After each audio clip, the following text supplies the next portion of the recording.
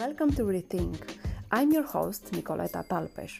On the show today, we're exploring the topic of renewable energy. How can sustainable energy lead towards a greener economy and the cutting-edge technologies developed by the Masdar Institute Solar Platform? Joining me today is Nicolas Calvet, Professor of Sustainable Energy at Khalifa University. He is also the founder and chair of the Masdar Institute Solar Platform, the first research facility in the UAE for the development of concentrated solar power components and thermal energy storage systems.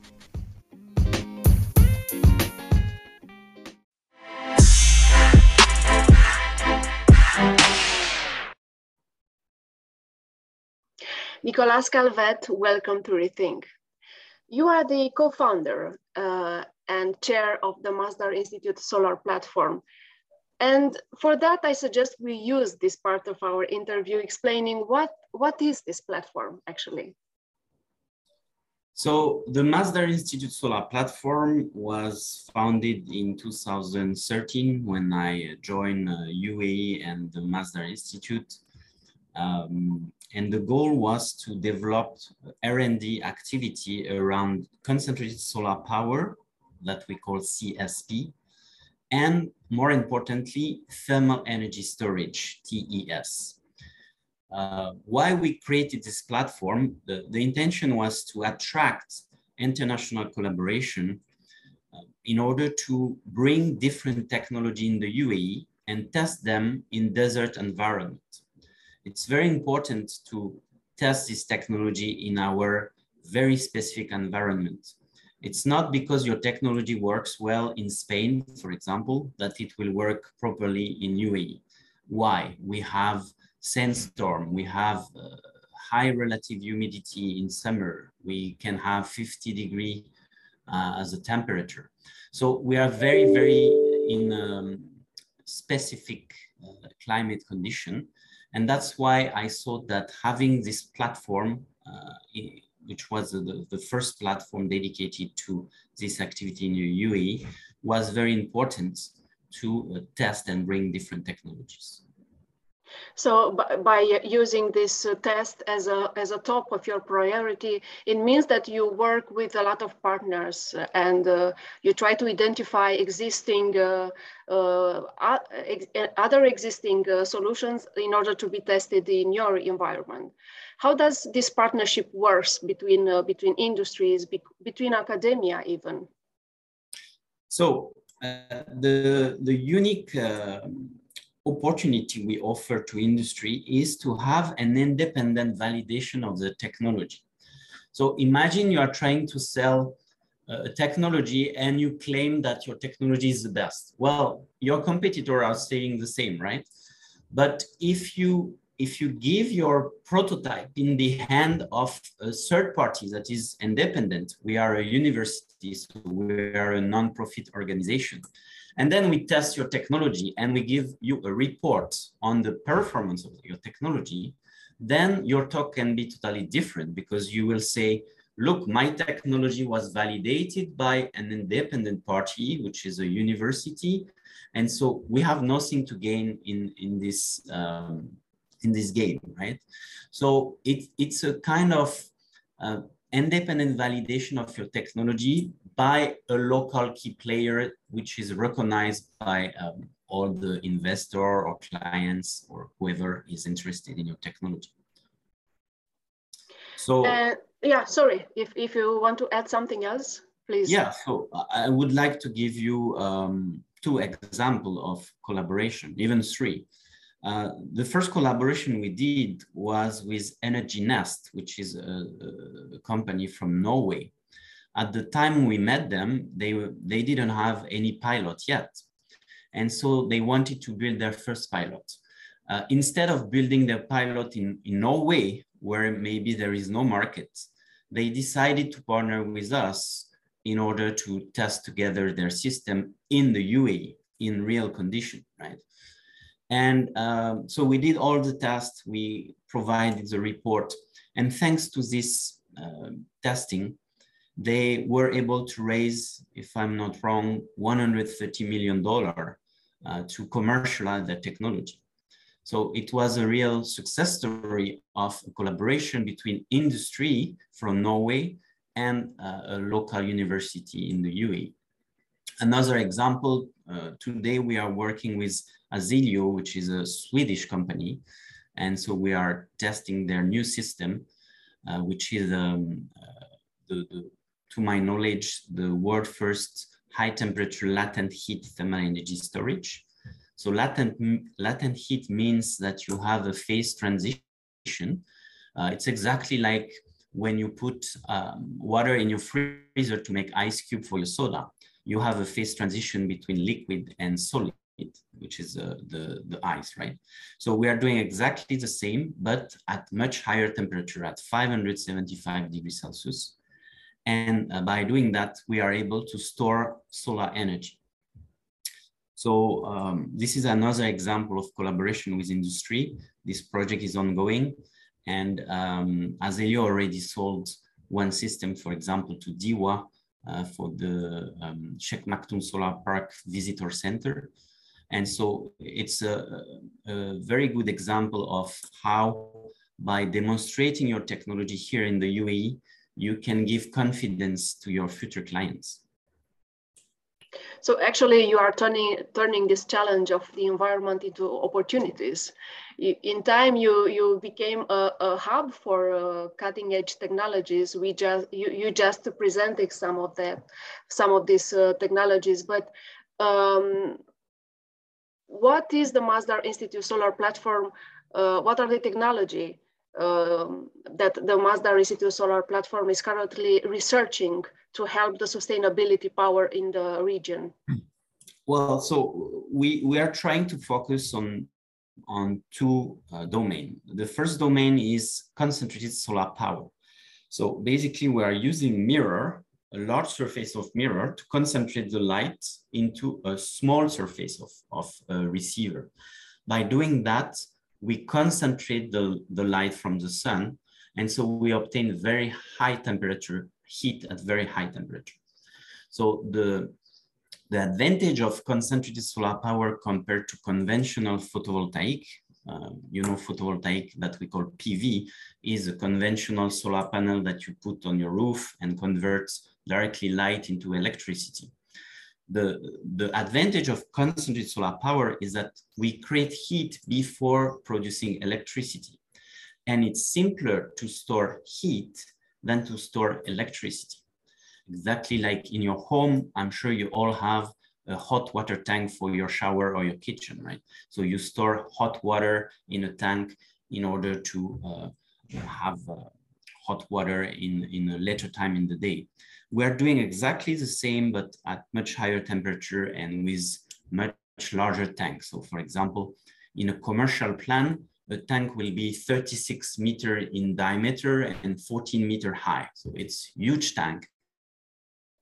But we are using, yes, please. we are using this kind of material, molten salt. So it's nitrate salt that we use usually in agriculture as fertilizer. But if you increase the temperature up to 220, it will become liquid, and you can pump it exactly like you pump water. So that's the activity we're doing. We're trying to store solar energy during day when we have a lot of sun, to reuse it at night when we don't have sun. And so we're testing different ways to store solar energy, but each time we need, number one, a material that is available in large quantity, because as I mentioned, the tanks are huge, so we need large quantity of material. And of course, this material should withstand very high temperature, and this material should be affordable because we try to make the system cost effective. So that's what we do at the solar platform. We are trying to increase the efficiency of system, adapt to desert environments, and decrease the cost of all the system. So our, I didn't comment on this, but the conventional way to store energy is to use batteries. So you all know the Tesla car, right? So the lithium-ion batteries. This is very good for mobile application like cars. And this is good also for small scale system. For example, if you have a farm in the desert and you are off grid, then I would advise to have photovoltaic panel on your roof and few battery in your garage. When we talk about long-term duration storage, when we want to produce electricity during 9, 10, 15 hours after sunset, then thermal energy storage is a much better option because it's more cost effective than batteries. Another advantage is that batteries are not really adapted to desert environment. For example, in summer, when it's 50 degrees outside, when you have a high humidity, very often your battery are suffering, and many times I had to change my car battery here because they are suffering in desert environment. When you store heat at 500, 600, 1000 degrees Celsius, you don't care if outside it's 50 degrees. So thermal energy storage is much more adapted to desert environment than conventional batteries. It's clear that sustainable energy is central to a green economy. And that's why I'm going to ask you, how can sustainable energy lead towards a green economy? Can you explain what is your part in this process? Well, so I think the example of the UAE is a perfect example, because I joined Masdar Institute in 2013. And at this time, renewable energy were very expensive. And so we were competing against fossil fuels, which were very affordable because we are in the oil and gas country, of course. And with time, we have seen the cost of renewable energy decreasing till reaching the level of fossil fuel, which was a breakthrough at this time. So renewable energy became cost competitive with fossil fuel.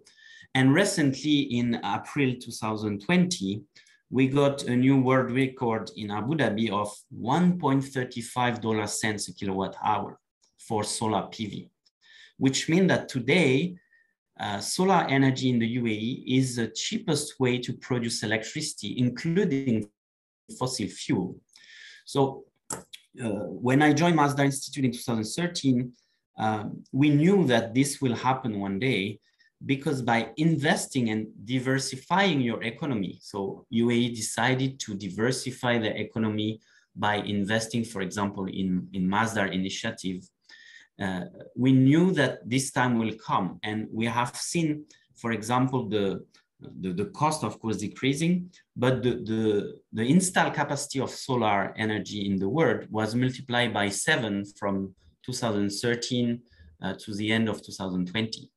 So all this create a momentum around renewable energy. And so the UAE government decided to commit on 44% of renewable energy in their total energy mix by 2050, which means that if you had the 6% of nuclear that we will have, 50% of our total energy in the grid will come from clean energy. So I think this is remarkable, and this is the only way you can push for this kind of development. If the government is supporting the deployment of renewable energy, then it helps all the economy, all the industry to develop this very affordable technology. And that's how you make the price goes down.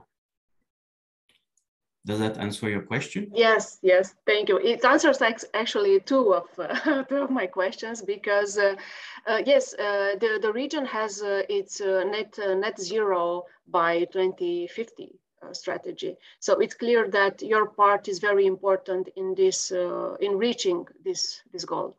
Yeah, so we have to take example of existing case study. So if you look at California, for example, they started much more in advance than us to deploy solar PV.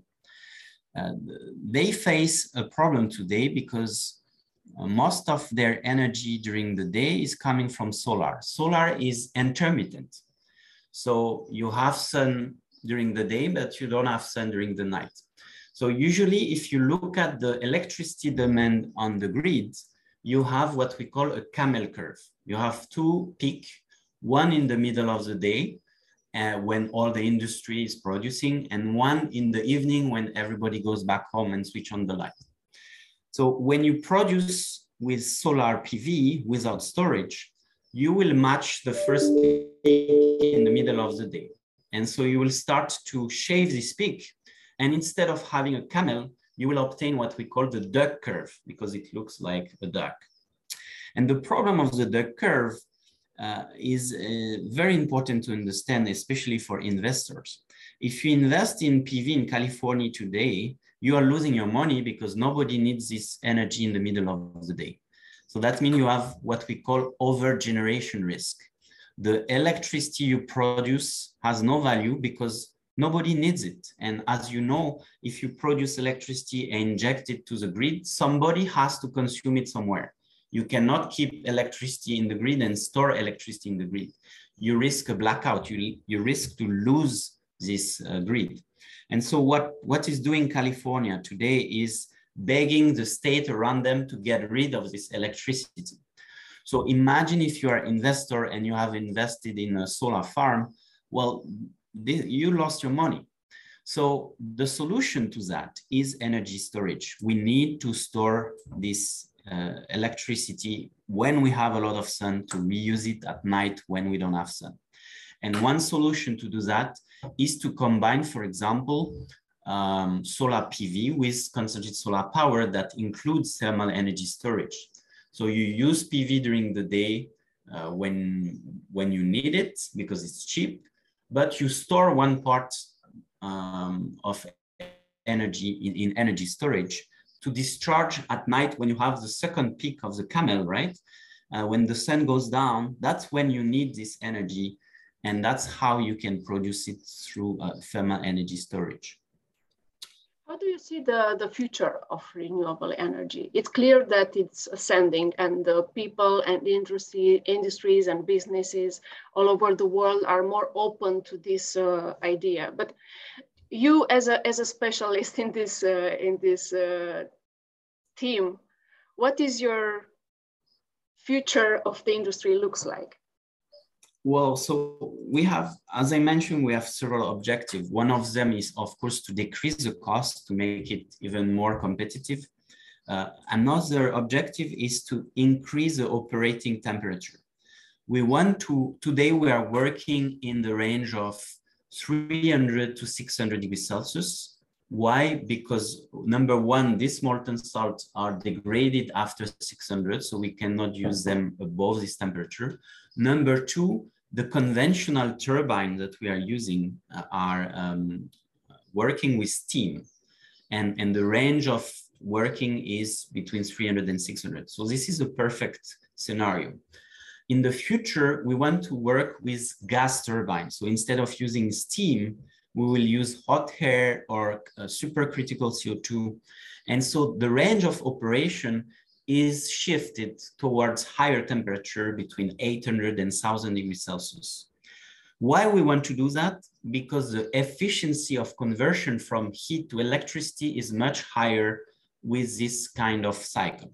So in the future, we will use what we call combined cycles. So one turbine using gas, one turbine using steam, and we could achieve up to 62% of conversion from heat to electricity. So this is a target. We want to increase the efficiency of all these plants. And for that, we need to find material that can withstand very high temperature. And it's not a simple task because as you can imagine, working at 1000 degrees Celsius is not the same than working at 600 degrees Celsius. Yeah, it's an industry that it's clearly evolving due to the technologies that are still arising from one moment to another. But because we have reached the end of our meeting, I would like to address one last question. And that is, how do you imagine the world you would like to live in? Well, I think I'm really happy to live in UAE because they are demonstrating my dream. My dream is oil and gas country investing his money on renewable energy. And that's what they are doing. They are diversifying their economy. And you have two effects. The first effect is that renewable energy becomes cheaper and cheaper, so cost competitive. And the other effect is that at the same time you save environment, because instead of burning gas or fuel, you are using solar energy. Living in UAE with 365 days of sun during the year, it would make no sense to not utilize these energies that you have just on top of your head, right? So by using solar energy today for our needs, we can keep oil and gas for application where it's difficult to use something else, right? So we still need oil and gas, but if we replace one part of the energy we are consuming by renewable energy, that means we are extending the life of our resource of oil and gas for the future. And so I think it's a very smart strategy in order to have a sustainable development. You know the definition of sustainable development, right? It's a development that consider your need at the present time without affecting the need of the future generation, right? So this is exactly how I see the future.